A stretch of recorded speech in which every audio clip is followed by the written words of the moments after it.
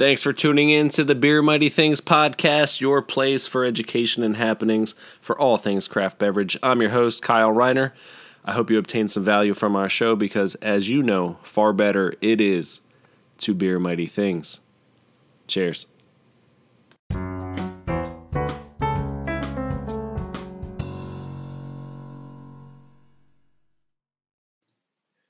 Welcome into the Beer Mighty Things podcast. This is what you listen to while you brew, while you drive, while you do other things. Today, we are featuring my new friend, Mr. Jason Sleeman. He is the Vice President of Craft Beverage Lending at United Community Bank in Woodstock, Georgia. Jason, welcome in. How are you? Hey, I am doing awesome. It's a nice Friday, and we're starting to hit spring, so that's always good. That means it's time for people to hang out outside of breweries and enjoy some awesome craft beer. I was told yesterday, I said, I have a gentleman I work with. He drove by one of the breweries I work with. He goes, that place, their outdoor space yesterday was packed. And, it was like 75 degrees or something. I was like, that's great for them. Hopefully everyone's cool. And it's just good to see. Hopefully, revenues start jumping back up again and getting back to some normalcy here. Yeah, well, from the banking side, January and February are very bad for breweries. And so you really want to see March come. And I think even we're mid-COVID right now. We're not completely done with it, but I think people are starting to feel they can go back. And so spring is going to be a great help for the breweries to get people back and be comfortable. They may not want to be inside. So if they can have warm days and be outside, I think that's going to be helpful for on-site craft beverage consumption. Yeah, if we can get Mother Nature to cooperate with us, it'll be good. It's just funny when it's all of a sudden it's like 52 degrees. Everyone's like outside in shorts. So like it's summer, like, dude, it's 52. Like, we'll take it. Yes. I think everyone's looking for that excuse. So if it's above 30, they're sitting outside. Absolutely. Like, like umbrella in their drink already, it's 36. You're like, this is sweet. Awesome. Man. Yeah. Well, I already think that I know what I'm going to title this episode. And I believe that it's going to be titled On Putting Your Best Foot Forward. So with you being the Vice President of Craft Beverage Lending, is it UCB? Yeah, UCBI. Yeah, UCB. Whatever they call it down there. We're going to talk about, business plans, projections, what makes a good investor for your brewery from a bank's perspective. What does the bank think about your management team? And we've done a couple episodes about these. Now we're going to dive in and get a little more granular on it. So with that, Jason, what is a bank looking for when you sit down with your business plan and projections? What, differentiators and whatnot. So let's go.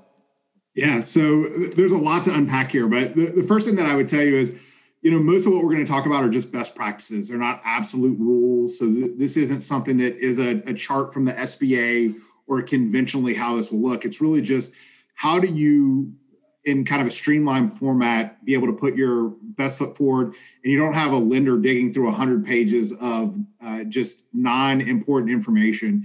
So you're going to need a business plan for both new breweries, so breweries that are in planning, and you're going to also need them for expansion requests. So just because you're an existing brewery doesn't mean that we don't want to see a business plan. We want to understand what that second location is going to look like, how you're going to maybe either run it the same or a little different. And so, some plans are better than others. Some guys do it better than others, but what this will do is it'll help keep plans succinct and provide you with some important insight on your project. I think the first thing that everyone's got to understand is this is not a school paper. Sometimes I get them and it looks like someone's kind of writing their thesis. And there's a lot of really nice fluffy things in it, but they're not really practical. And a good banker gets pretty good about combing through what's important and not combing through what's important. But the purpose of this document is to do two things. If you're going out and trying to raise investors, it's trying to encourage them to say, hey, you understand how to run a business and I should invest in you. And when you're putting it to a lender, they're trying to understand if you're worthy of them lending your funds. If you're a good risk profile for the bank, you'll be able to do that. And if it's done right, there's kind of a second purpose to it. You should be able to come back to your business plan and use it as benchmarking. How did we do in year one? Because we said we were going to do this. Do we do it? Can we do this in year two? And that's just a huge part of it. So one of my favorite lines to get on a business plan is, there is a problem and we are solving it. And I kind of joke that I don't know that there's any brewery out there that's actually solving a problem, right? It's nice to think we're doing that. It could be dehydration. It could be depression. It's saving the world from bad beer. All right. I'm okay with that. But another one. That's probably not the first line that a brewery wants to see, is that there's a problem and your brewery is the solution. I just kind of chuckle when I get that from time to time, because it seems like, hey, this came out of a template of, I've got a scientific, cure to something and we're solving that problem. So, I look at it from that perspective. One of the early things that I want to understand is, tell me about your name, right? You get a lot of names, and some of them are great, and some of them I would be terrified to lend to a name, and some of the names that I've actually seen. So, we have discussions from time to time that breweries, some success from the brewery has to do with the name. So how'd you come up with your name? And if you're an existing, what's your brand reputation? What does that look like? If I'm looking at a business plan on an existing brewery, I'm going and looking at your Yelp reviews, and I'm going and looking at your Untappd scores, and I'm looking at some of those kind of things in addition to that. So you might as well just put it right into the business plan and say, hey, here's what our brand looks like, and here's how it will go. Listen, I'll say that on one of the insurance documents, we use questionnaires, when we're reviewing a business, just much like you are here in this regard. It'll say, what is your TripAdvisor score? What's your average rating? Yeah, it's huge. We looked at a brewery recently in Florida, and they were scaling up pretty substantially. And when we looked at it, their TripAdvisor scores were really great. And people kept saying, the beer is awesome. We don't love the location, though. And so that was great for me, because they were moving locations. And I said, well, we've got a good product. We're going to move them closer to the water. That's what they were doing. They were moving to the water. I said, well, we can solve the location problem. If they've got good beer, we can solve that other problem. So it gives a ton of insight into the mind of the brewery and kind of what they're looking for. The other thing that I think is huge is we're global now. So both in I guess nationwide is really what I mean. And so that Untappd score, or in your business plan, you should tell me where you are. So talk a little bit about your hometown and why you chose this place. And if there's no reference to a city or a state, that is a little bit tough in the early going.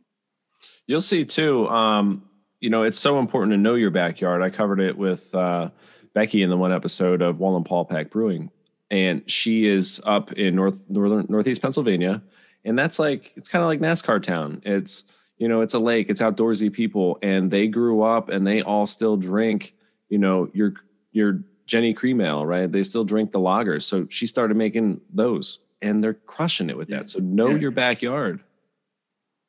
It's huge to be able to say, hey, this is my audience. And I'm going to talk a little bit deeper about that as we continue to go. But one of the other things that I want early on in a business plan is putting your financial numbers earlier. Normally it's on page 57 or 58 in Appendix B that they put that there. I assume that you've got some kind of plan, but I want to make sure you understand your numbers. So to me, understanding your numbers is more important than understanding what IPA you're going to brew or what type of stout you're going to be making.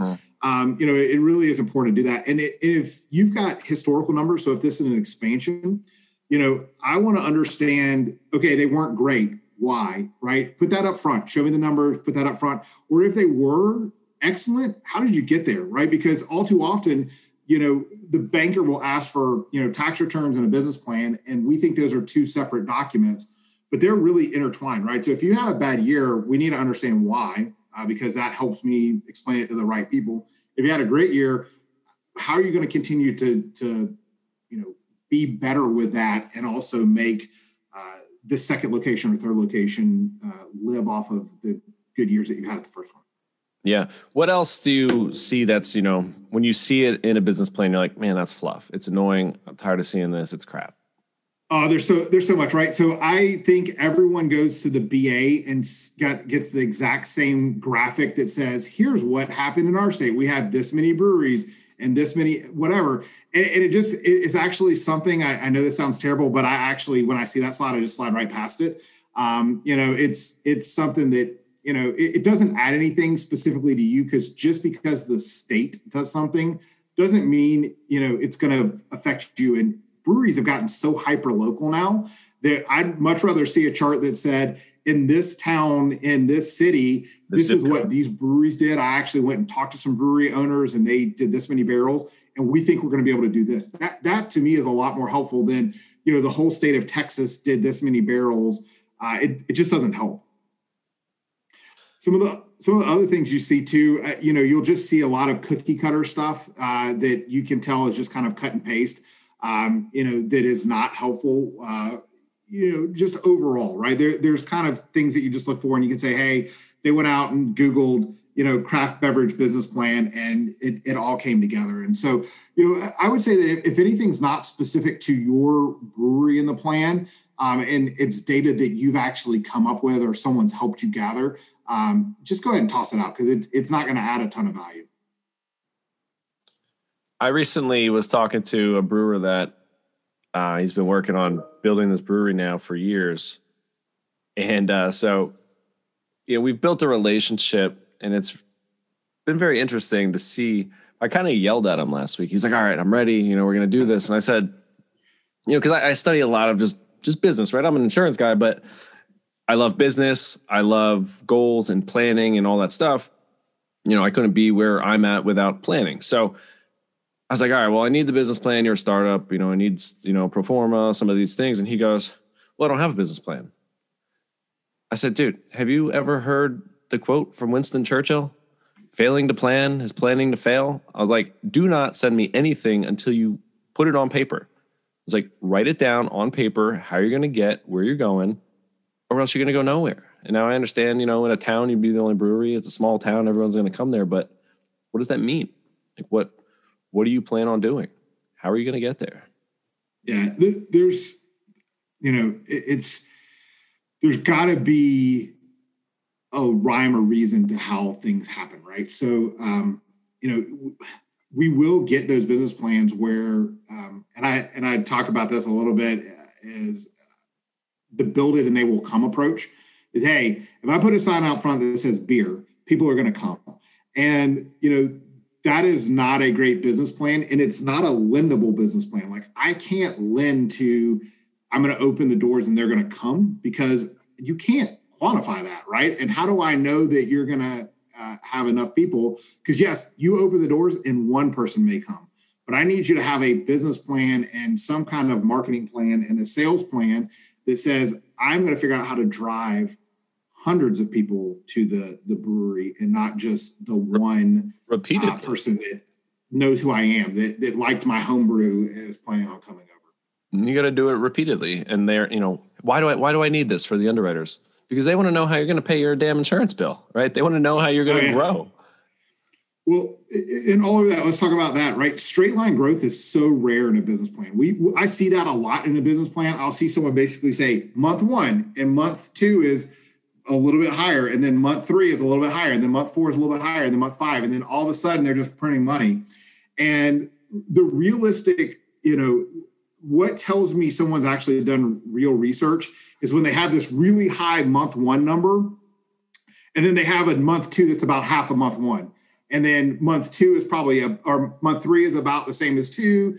And then 4 maybe even drop a little more. And then 5, 6, 7, 8, 9 start to kind of come back up, because there's a huge new people bounce, right? So, hey, you're the new brewery. I'm going to forego having a beer at my existing brewery to go try yours. But then I'm going to go back and say, yeah, that was cool and all, but I like my guy and I like my brewery, and maybe I'll come to you 1 out of every 3 or 4 rotations. But whatever happened in month 1 is month 2 is not going to be bigger than month 1. Absolutely not. Yeah, correct. You get that boom. So, all right. Yeah, you get the new guy love, and then all of a sudden on the block. They're like, all right, what are you going to do from that? So, the other kind of parts when we talk about, let's talk about just more projections. So when you look at that, again, I want to see these really early on, but I want to see the assumptions. So a lot of times I'll get these projections and I'll say, all right, cool. How did you get there? And they'll say, well, this is kind of what I think, right? And so what I want to see is, all right, how many barrels do you think you're going to brew in year 1? How much of that is going to be tap room versus distribution? And you should have a chart of this, right? This shouldn't be something that's just locked in your head. This should be included, like put your projections there. And then the very next page are the assumptions of your projections, right? So what's your capacity? So if you're on a 3-barrel system and, you only have, I don't know, let's call it, 30 barrels of capacity, what are you going to be able to do, right? How much can you get out? What's capacity? Are you going to start double batching right away? What's that going to look like? The other biggest part about assumptions is understanding, the one benefit of being in the brewing industry is a camaraderie that comes. As long as you're not asking for super secret trade industry insight, most breweries are going to say, hey, in our first year, we did this many barrels. And in year 2, we did this many barrels. And maybe we would have done this a little bit differently. So you should go and say, what did the other people, 10 miles, like do a 10 or 20 mile radius, say what everyone do. If you can do that, it gives me a good feeling that you have an experience, that you know what you're going to do, right? And it makes it a lot better than, well, I'm just kind of taking a guess. We've got this or that and the other. That doesn't, make me feel very warm and fuzzy. But if you go and say, hey, we talked to these 4 other breweries, they all did this. We think that we're going to be about that same thing. That makes me think, okay, great. Well, they at least have kind of understanding on that. And then in the, if it's a second or third location, what did you do historically? You should be able to track your data from, tasting room 1. If you move a tasting room, your next one's 30 miles away or 15 miles away or whatever, that should be able to have some kind of, hey, we're not a brand new brand, but we also are not, established. So we're going to have to establish some buyer patterns. So how can we make that work? So those assumptions really make projections hit home. So projections without assumptions are just kind of guesses, in my opinion. Just say, yeah. I mean, a lot of that stuff it's predictable to an extent. It's like, all right, I have this size system. I have this many fermenters. This is what we can do. I've talked to this many distributors. They'll take this. So that's pretty available data, right? Everyone knows that they're going to sell a pint for $5 to $7. They know that approximately a good banker, not saying that you need to go to a specialized banker, but a banker should know that in the draft sales in a tap room, they've got about an 80 to 90% margin, depending on what they're doing. And when that same beer goes out into distribution, they're getting about a third of the actual, revenue that they should be getting from it. And so kind of understanding what that mix is. So if you're going heavy distribution early on, I'm expecting your numbers to not be as good as if you say, hey, we're doing just a small, 7-barrel production. We're doing 0 distribution and we're going to sell all of our counters. I should be able to see your margins really effective at that. I actually talked to a business owner one time and I said, all right, and this is where hopefully I add some value, is I went to him and said, hey, you broke down your sales, but your revenue is the same, whether it's distribution or tap room. I said, that doesn't make sense to me. He goes, well, what I did was I actually blended it. And so everything, I just did a per barrel and then I sorted out. I said, all right, cool. At least I understand what your logic was. And so that's really helpful when a brewery owner is able to tell you, hey, look, it may not look the way you wanted me to look, but I can back up the way I got to that number. And that can help me, as opposed to, oh man, I didn't even know there was a difference between distribution and that's a red flag. On-site consumption, right? So that's a problem. Yeah. All right. What about go ahead. No, I was going to also say, just in that same thing as, how realistic are the numbers, right? We get that a lot where someone's, had a really small system, a really small tasting room, and they did, $300,000 as a top line revenue. And they come to me and say, hey, here's my business plan. We're going to do $1 million next year. And I'm like, how? Right. And right. So that's scary. And so you've got to be able to, in that same line, you got to be able to understand that. Yeah. And start with the end in mind. That's cool. All right. Have a goal of $1 million. Okay. Now we're going to divide that by 12 months. What's that? $100,000 a month, basically. How are we going to do that? That's $25,000 a week. Like, how are you doing that? How are you getting there? There's a way to do it, but chart out that path. Yeah. There's so much of that. Jason, my brewery is going to have a food truck. Yeah, so that's a great place in the business plan is people talk about, hey, we're gonna have a food truck. And so that statement that you just make, my favorite question to that is, so what, right? And so the reason is you learn that food trucks are such double-edged swords because some food trucks say, yeah, we'd love to come out. You're gonna guarantee that we're gonna make this much money. And what if you don't have the tasting room revenue to do that? That food truck may have actually cost you money to be out there. The secret of the food truck is, can they be good enough to keep people drinking in your tasting room from that 4:30 to 7:30 timeframe, right? Because that's when people traditionally leave a brewery. They either had some drinks in the afternoon and went and had dinner, or they had some dinner and then they're going to come have a couple of drinks later.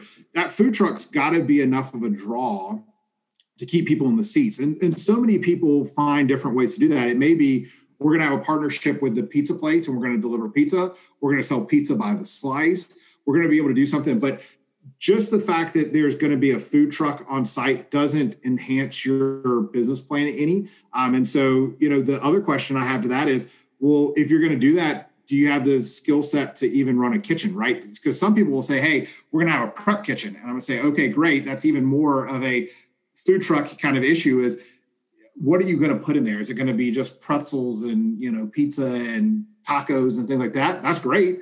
Do you have the skill to do that? Or are you going to do, a lot of breweries now have moved to brick oven pizzas, right? So are you going to have someone who's going to be able to actually run a brick oven pizza oven, or are you going to have all of that issue? So, it's something that you got to weigh, and just the statement of we're going to have a food truck doesn't, necessarily enhance or detract from your business plan, but it's important to understand, what does that mean? And are you going to rotate? And is it going to cost you anything to have those food trucks on site?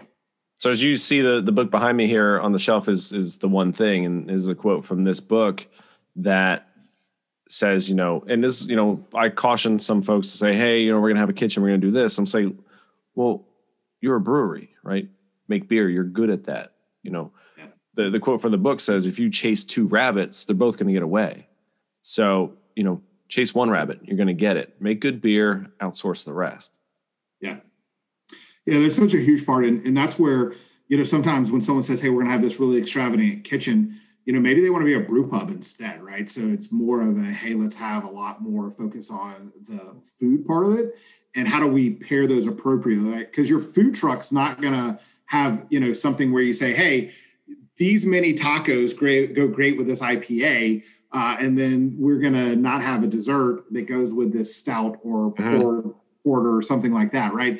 And so if you really want to have this artisan food component of it, and you think that you've got someone who's got the culinary background, it's probably better to say, hey, look, we want to really focus on that and highlight that part of it, and in the business plan, this is what's going to make our food component so much better. Is we're going to pair it with beers. We're going to have one-offs that you'll only be able to taste in the tap room. And that's really kind of exciting, because from a business plan standpoint, if you really do have a good focus on food, you'll capture a lot more revenue. You'll also bring people who want to have, and I know you're in Pennsylvania and I'm down in Georgia, so I'm going to use the Georgia term. They're going to want a Coke, right? And they're going to want to have a Coke and something non-alcoholic with their burger or whatever. And so you can capture some of that revenue. So, that's such a challenge that they will have between, if either, you want to do food or you don't want to do food. But like you said, don't mix.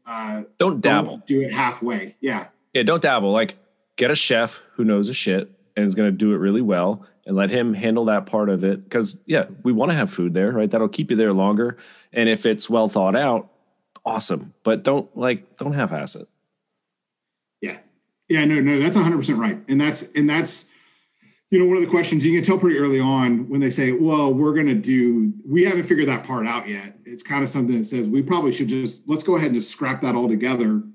Because if you've gotten this far and you haven't figured it out, you're not going to figure it out between when we start construction on your brewery or your second location and actually opening the doors. Yeah. And you go back to the episode I did with Chris Linton of HRA Builds on building a brewery. The first thing he asks you about your brewery is, what's your menu?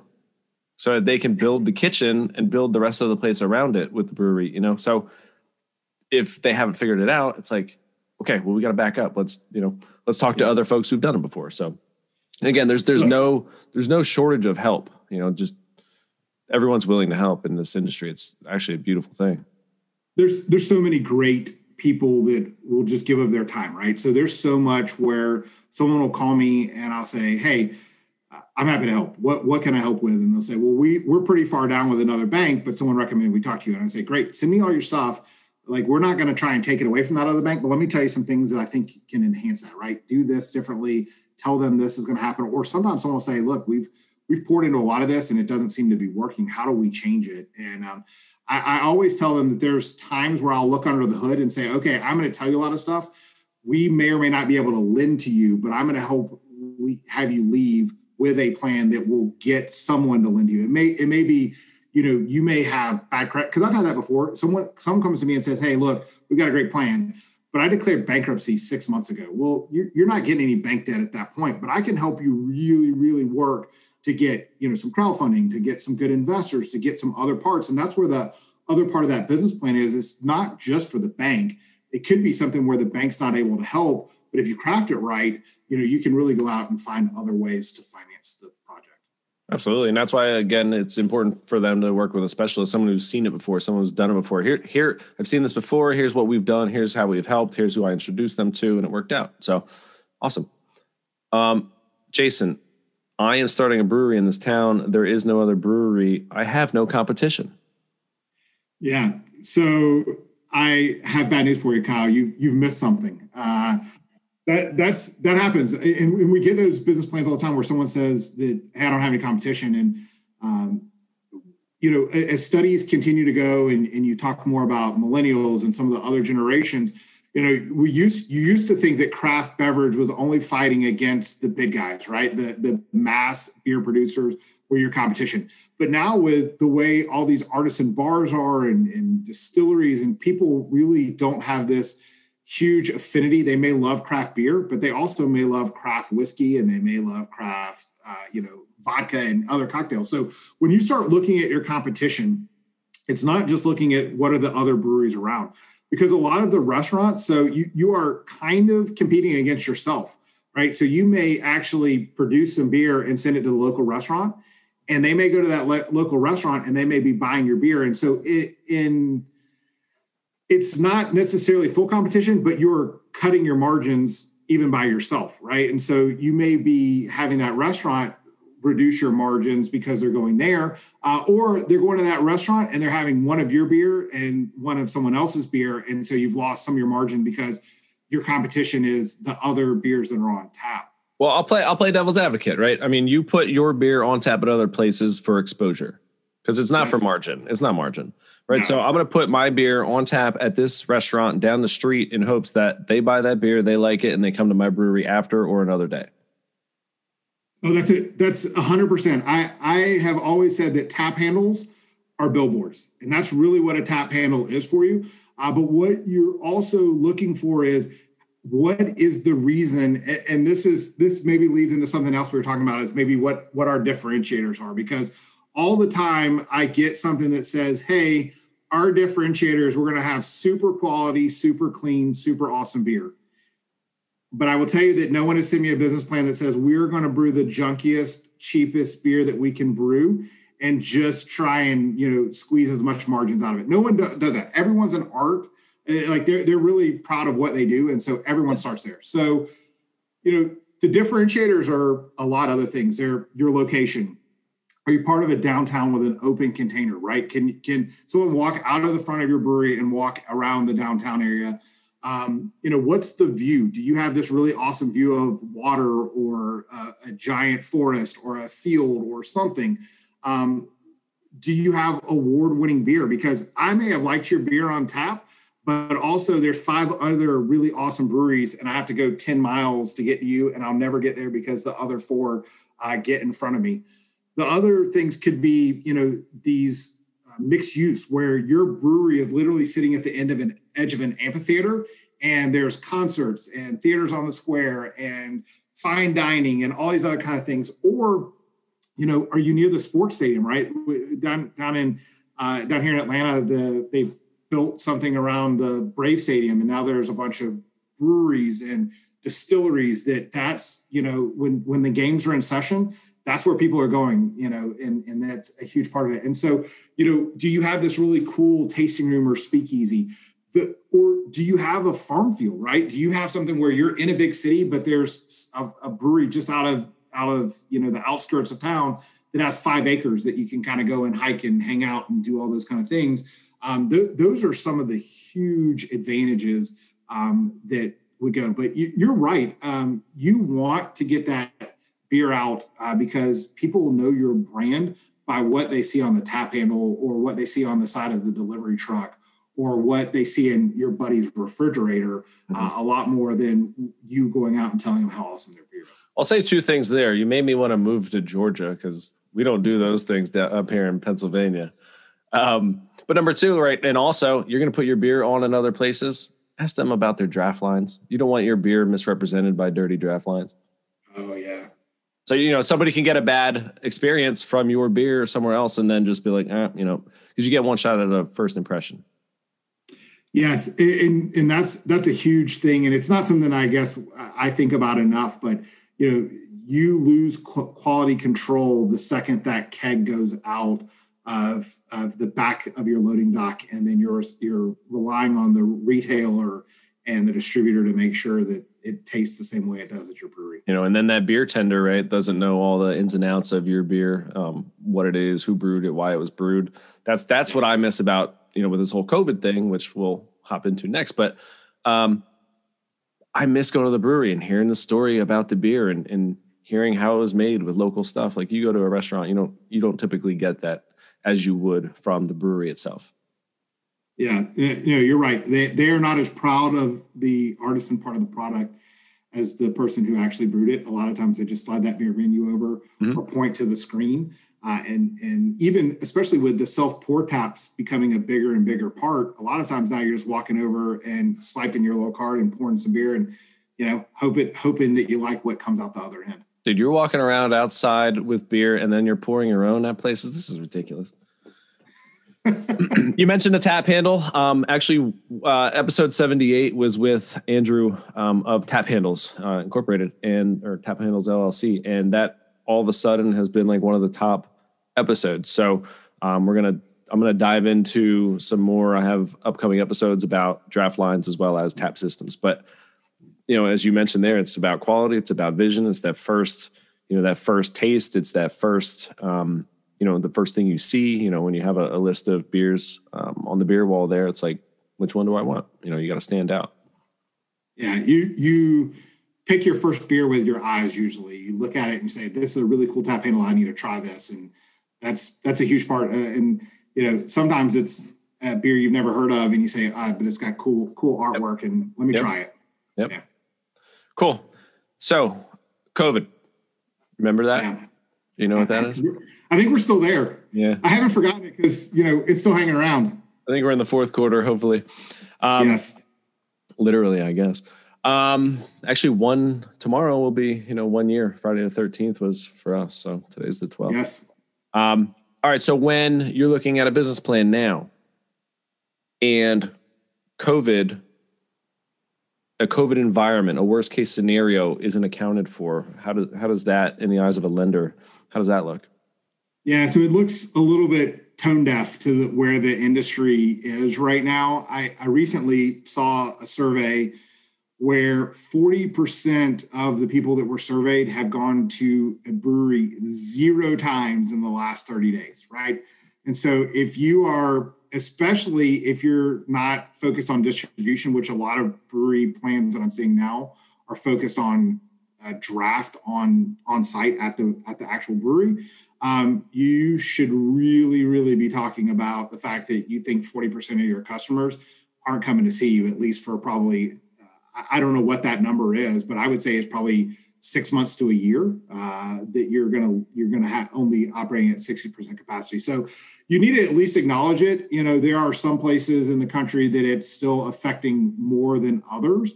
And so, I would expect that each plan is going to be based on what's going on in your, area. I know that Texas just waived like their mask mandate We really haven't had any mandates down here in Georgia, but I know that, Colorado is about to get, a couple of feet of snow. And so, the fact that their winter is so bad, it's preventing people from being able to hang outside like we were talking about earlier.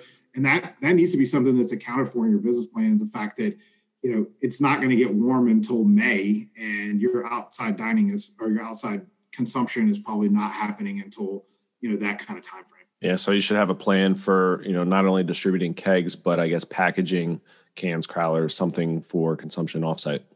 Yeah. And then that's going to skew your margins. Yes. Well, also, I would love to see, if you were coming to me and saying, hey, we're going to do this on-site, plan, I really want to understand what your cooler going to look like, right? How much, because I would expect that if you were doing this right, every single person should be leaving with crowlers or 6-packs or something that helps you, hold them over, right? Because you may get them once, because I don't remember the exact number, but there was still a large portion that said they only went to a brewery once in 30 days. So you may have to bridge the gap for 30 days. So every, that's where the sales side of it goes. I would love to, see in the business plan that says, hey, look, we're going to sell this much in, pints, but here's our plan to actually have 64 ounces or 128 ounces or whatever leave with that patron so we can help continue to push the margins up. Absolutely. Okay. What makes a good investor in your brewery from a bank's perspective?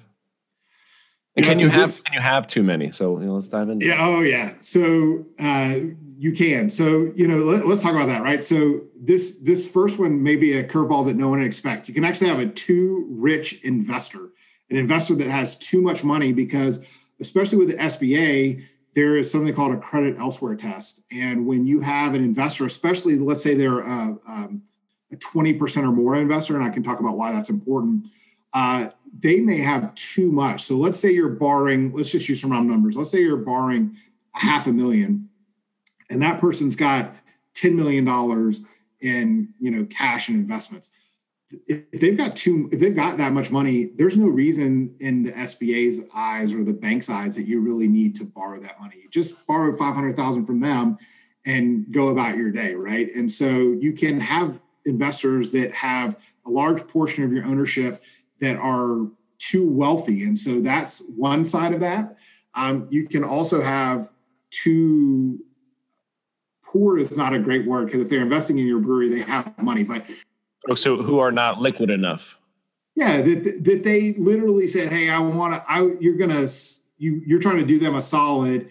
And, for $10,000, you're going to give them a large chunk of the brewery because, they're your good friends. Well, that could be doing yourself a disservice. The other issue is too many. So I've seen a couple of breweries where they went out and raised, 1,000, 5,000 kind of investments, but they went out to 40 people. And, there's a lot of investors. And when you go for a loan and, kind of accounting for that, you have to, account for 100% of the ownership. So you're going to have to get information from these people. And it may be more of a headache to track down all these $1,000 investors than it would be as opposed to going and getting 3 $10,000 investors. And so having that huge list really starts to dilute the strength and also starts making a lot of work for you as the owner and also the bank from a headache perspective. Go back to the concept of too many cooks in the kitchen, right? Yeah. So many cooks, they're all bumping into each other and nothing gets done. Now the food's and then everyone wants to make a decision of how you're going to spend it, right? So if you have a bunch of small investors, they're going to say, well, wait, I don't want to invest in this. I want to start taking some money out. Give me some of my money back out. I would tell you that one of the best things that you can do, and this is not from the legal, I'm not the legal guy, but I would tell you that one of the best things you can do is have an exit plan for your investors before you even open the door. So how can you start to reduce the number of investors or be able to buy them out over time if you've got one or two before you even open the doors and have them agree to that, because that's a really huge roadblock to some people's expansions. They may say, hey, I want to expand, but I've got this 30% owner. and they're pushing back. They're not willing to give a guarantee. And so we're going to be stuck at this one location because they'd rather take out, $4,000, $5,000 in profits instead of investing it back in and letting us go to another location. And sometimes that investor might have something come up in their personal life and they need that money. Yeah. Well, it's huge, right? I mean, you may have it where someone thought they were buying an annuity of your brewery. And I think, when we're talking about investors, it's really important to be able to have clear expectations with your investors, because a lot of them are all looking for that 30, 40, $50 million payday because they think they're investing in the next, big thing. And I think you have to give them a realistic expectation. The realistic expectation is there's a chance you're not going to see any revenue from this brewery for 4 to 5 years. And when you do, it's going to be a trickle, not a flood. And, if you talk to most brewery owners, they're in it for the industry and the art and the camaraderie and building great beer. They're not there's not a lot of guys that I see in a business plan. I've seen a few that say, hey, we're going to build this brand and we are going to burn at 100% for 5 years and then we're going to sell it off.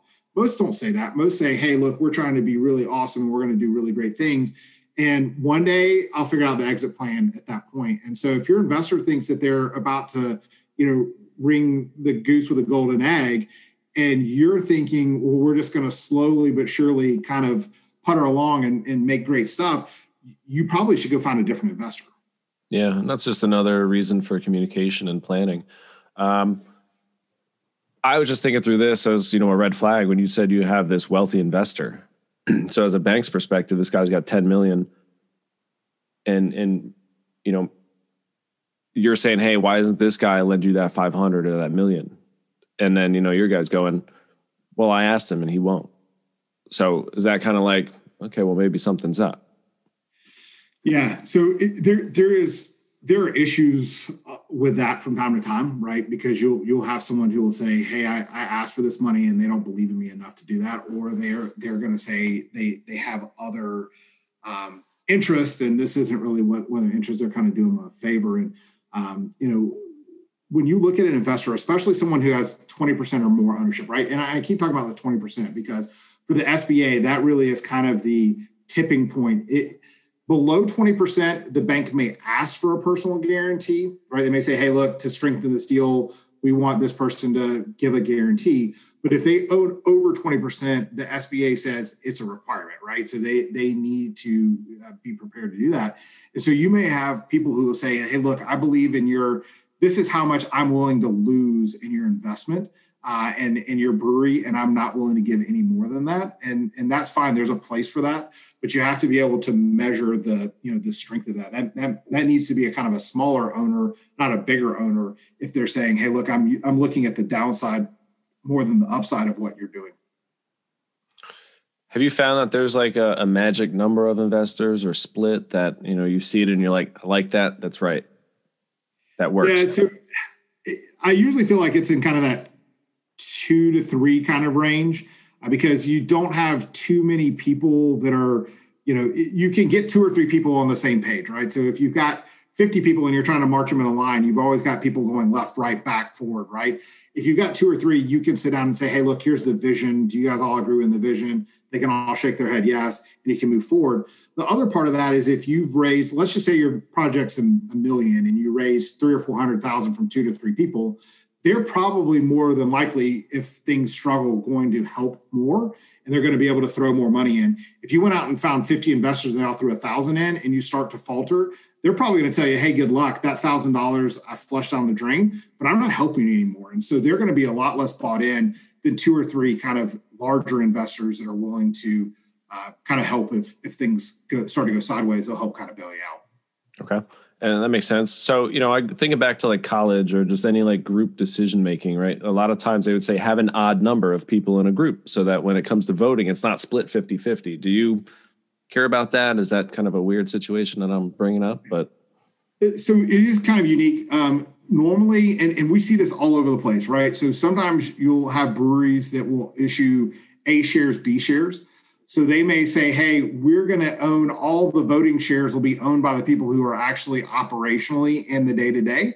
And all the investors that are putting money in have B shares. And so you can tell us your opinion all you want, but if you want us to, brew some funky beer that doesn't meet with our brand, or you want to do something crazy, we basically can tell you, no, we're not going to do that. And you have no right to overthrow that. So it kind of, most breweries, the operating members have the largest percentage. And so a lot of times those votes are done by, I hold 5 votes, you hold 4 votes, and then these other investors hold 1 and 2. And so they can't outvote us even if they both agree to do something different. So, it really depends on how you structure it, whether you give them no voting rights or you give them reduced voting rights of the people who are actually operating. Okay.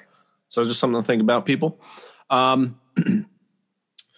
right, we have these investors. We talked business plan, we talked investing, raising capital, that kind of thing. What about the management team? What does a bank look at? What do you care about? What don't you care about? So the first part that I always look at is, tell me about your brewer, right? And the second question after I found out who the brewer is what percentage ownership is that brewer going to have? I've seen it happen a couple of times where that brewer is just a quote unquote employee and they have 0 ownership. And, about 2 days after this has happened twice, about 2 days after the opening, there's a big disagreement on the vision. And that brewer says, hey, good luck. And they walk out. And then you've got some people who have no experience brewing beer. And they are now floundering, trying to get some beer produced. So, one of the very first things I want to understand is what's going to keep, if you love your brewer so much, what's going to keep that brewer on your payroll or on the ownership side of it? So you're either going to pay them like something that no one else is willing to match. And so you're going to say, hey, we're going to pay them 2 times the industry average. Most breweries aren't going to do that. Yep. The other part is you're going to start paying them for their sweat equity. So, hey, if you do this, we'll give you 1%. You're going to earn 1% a year up until you own this much percentage, and have some kind of incentive to keep them around. Because, when you think about it, if I've seen it where, someone says, hey, I'm a home brewer, but I really like kind of the operational side. But if they don't have any commercial brewing experience, it's a lot to change the batch from your 1 gallon bucket in the house to a 30 barrel, brew house that's fully automated or doing something like that. If you don't understand that, it can be pretty tragic. So that's the very first place is a brewery. And I want to understand, like when you're putting your business plan, I want to understand how you've locked them in, right? I want to see why they're not going to leave. I want to understand what's the awards they bring. So if they've been somewhere else and they created recipes somewhere else that have won awards, like even if you're a new startup, don't discount what they've done other places, right? Yeah, I want to understand that. I want to understand what's the biggest batch they've brewed. I want to understand what their capacity was to actually do it, right? So there's a lot more that, I think that brewer brings that people don't think about. The next thing I want to understand is, tell me about your finance guy, right? So does anyone have any finance acumen that's going to be able to appropriately put together a P&L and balance sheet? Or are you guys just going to go to QuickBooks and start plugging in a bunch of numbers and really hope that, on the other end of it, it sorts out and says you guys are profitable? So I want to understand the finance guy, and that may not, that may be contracted out. So you may not have that experience, but I want to understand that, it's not just, we're going to do all this and we're going to send, our accountant a 1231, P&L and balance sheet and say, hey, hopefully we did this right. You need someone, whether that's an outsourced bookkeeper or it's someone, a consultant that's going to be along with you, or you've got someone who's had a financial background that they'll be able to kind of put things together. Because what I need to understand and what someone needs to be able to tell me is, this thing going to make money? And also, if it's not making money, what adjustments are you going to do to get it there?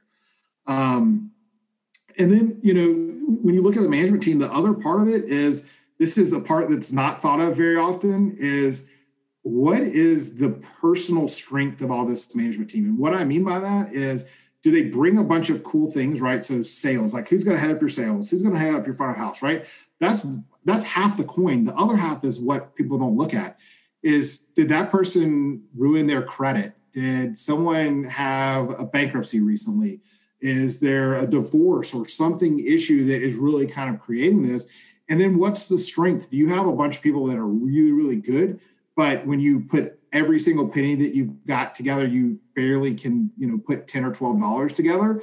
That's also a struggle. So you have to balance both the skills of the operational side of the brewery, and you also have to have some business acumen. So your ownership, whether that's investors that are going to be passive that can bring some of that strength, or the people who are actually operating it, need to have some wherewithal to be able to actually kind of put those two pieces together. So you got to have the operational side, but you got to also have some financial strength on your own side too.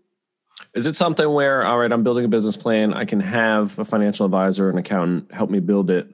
You create the plan and then that looks good. But then, once you're operating, they're not involved, but they just helped you build it. I guess they would need some coaching, or, is it just as simple as using QuickBooks, or what do you think? So I think there's a lot, right? So there's, if you look throughout the country, there are a lot of free resources that will kind of help you get going. And if you've got a really strong financial acumen, you can go out and find some of the spreadsheets online, and you can find maybe someone who will give you 30 minutes of free advice. But if you're saying, hey, this is really our strength, there's a lot of really amazing people who this is what they do for a living. They show up, they help. And a lot of times they'll help trying to connect you with the right bank, right? So they'll say, look, I understand this bank or this insurance advisor or this construction person or this, whatever. They kind of understand the industry, and they'll be able to try and connect us. I mean, that's a little bit how you and I interact too, right? I try and find and say, look, I don't understand insurance, but Kyle does. So you should talk to Kyle. It's the same thing those consultants do. They may not understand every acumen or, in the brewing industry, but they'll be able to help you put together the P&L that doesn't look, like it's a hot mess, right? I actually had someone send me a balance sheet one day that didn't balance. And I knew we were in trouble then, right? When both sides of the ledger don't balance, you've done something, astronomically wrong. And that is not a great first impression for a banker, is to get something that where you go, yeah, you guys can't even balance your assets and liabilities. We've got a problem here, right? And that becomes a different conversation. And Jason, I am laughing because that's precisely why I stopped being an accounting major after 3 years. There's just some of those parts in there. I'm like, I don't get it. So I'm much better now with that. Hey, a lot of these guys just use a miscellaneous catch-all, and they say, hey, this one will balance it out. Yeah. It's cool. Here's the gap. Let's just make up a line item that balances it. That's right. Cool. What else? Anything we didn't hit on that you wanted to talk about? I think, let's see.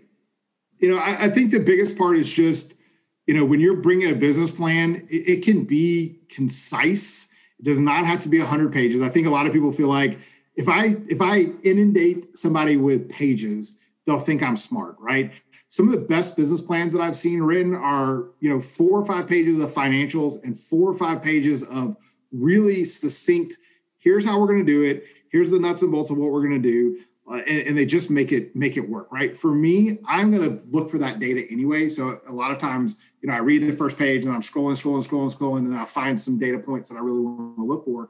And so, do yourself a favor, like kind of going back to what I was talking about before, the whole, as you collect your investors, as you collect your management team, as you kind of get a 360 look at what you're doing, everything that you're doing is for the sole purpose of gaining investors or getting a loan, right? I mean, no one says, hey, let's go to the brewery and write a business plan just for fun and then we'll rip it up, right? This isn't an exercise of just enjoyment. You're really doing it because it's a crucial step in proving that your brewery will be successful. So if you treat it that way, get the pertinent details, get the financials up front, and really just kind of talk about what's going to be specific to your brewery.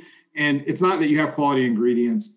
It's not that you're solving this major. We're not going to solve world, hunger or solve world peace with one of these breweries. It's what am I going to do? What makes my brewery unique? And if I can put those things on paper and show good enough to the banker investors, I'm going to be able to fund my dream. Yeah, I like that. So, put the financials up front, because that's really what you guys are looking for. You don't want to see the fluff. If you could keep it to 10 pages, that's awesome. And I think, as you mentioned, right, we want to use this business plan as a roadmap, as a tool. And if it's so damn long, even the brewery's not going to use it. So make it something that you can use, that you can revisit And again, start with the end in mind and back into it. How do we get there? The book Rich Dad Poor Dad, it's kind of a mindset thing. It's, your kid wants something and say, Dad, I want this. And you're saying, no, we can't afford it. If you change your mindset to, Dad, I want this, say, okay, how can we afford it? Just that simple, quick mindset. Say, hey, we want to do $1.2 million in sales. Instead of saying, no, we can't do that, saying, okay, well, how do we do that? And I think, using that tool, backing into it, and again, keeping it short, you can use your business plan. It can be very valuable. They're there for a reason. I think probably the most successful companies in the world have a plan, they stick to it, but they change it, they review it. They sit down with their investors. They talk about it. It should 100% be a living document. So if the last time you look at your business plan and projections is when you give it to the bank, you have not really kind of lived the full purpose of it, right? Those projections, if you gave projections, you should be able to do it. And totally different off the track, right? But if your projections, you start realizing your projections are not what your actuals are going to be, you should call your banker right away, right? This is just here's my free 50 cents, right? If you find out that your business plan was really off, do not wait until the banker calls you and says, hey, you guys told us you were going to do this and you did half of that. Now we're not really thrilled with what you've got going on. Are you going to start missing payments? Like it is huge where if you're really off track on your business plan and projections, that you start having a conversation with your banker. And, no matter which bank it is, you should make sure that you have a banker that you feel like you can trust and call and pick up and say, hey, things didn't go like this month was weird or wacky. You're going to see this in the numbers. Want to make sure that you knew them up front. Here's what we're doing to adjust it. And that makes a banker sleep much better at night than crickets when they're calling and saying, hey, how's it going? Your last quarter numbers didn't look so great. How does, where are you? And you're avoiding them. So a little bit off topic than what we were talking about. No, that makes sense. I mean, as you mentioned, living document, keep a clear path of communication open. And, I guess a lot of the reason why you wouldn't make that call is fear, right? Fear stops us from doing anything.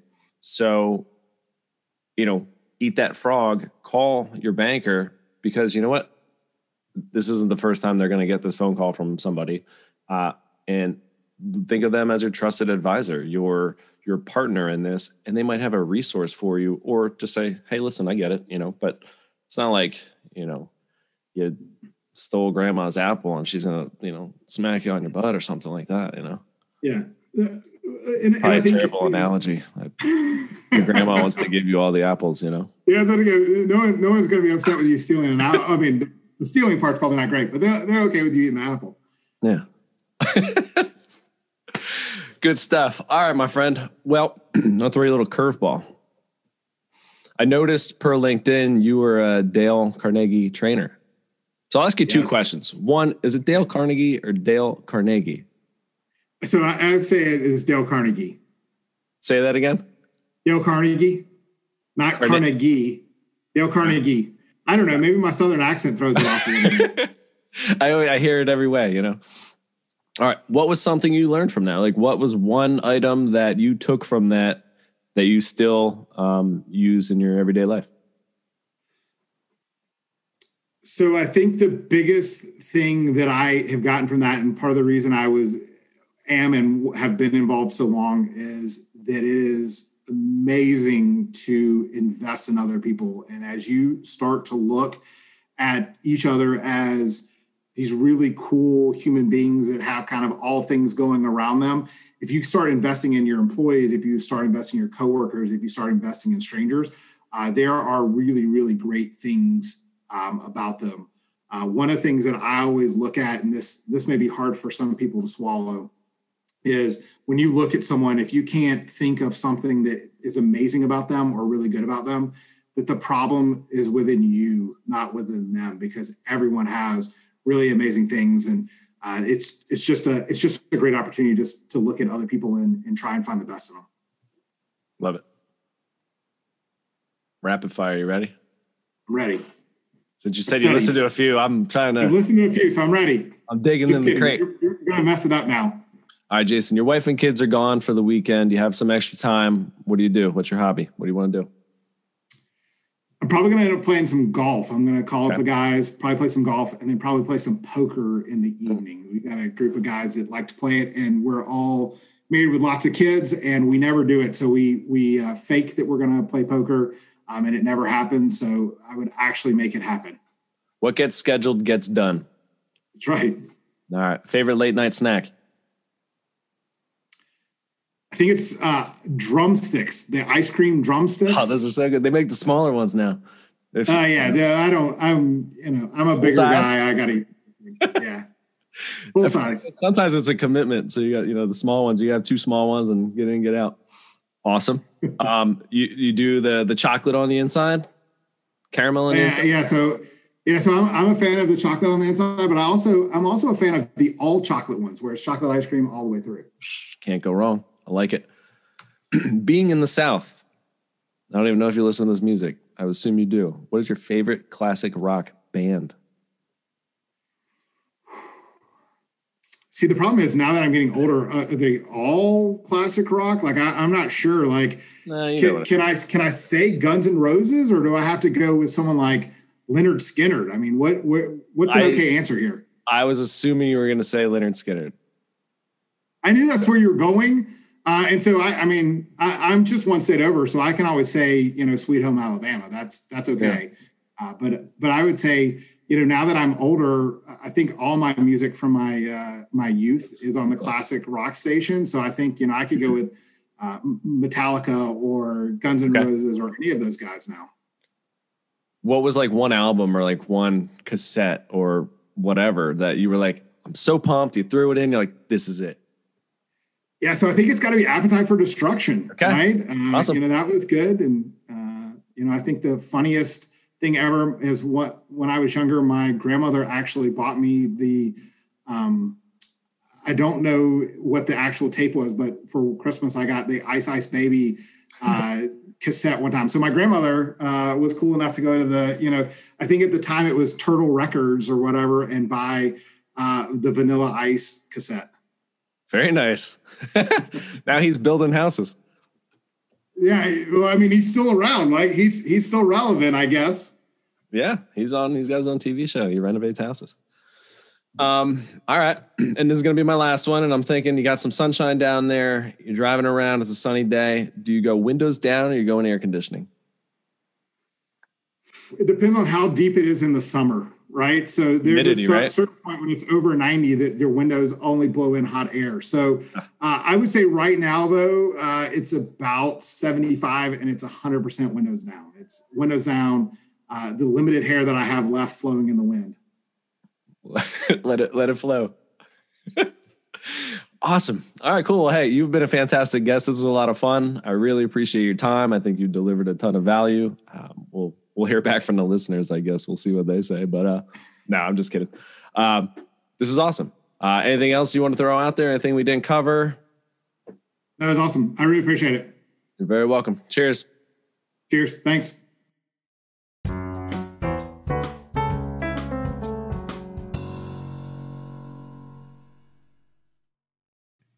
All right, that'll do it for today's episode. Thanks for listening. I hope you find this valuable.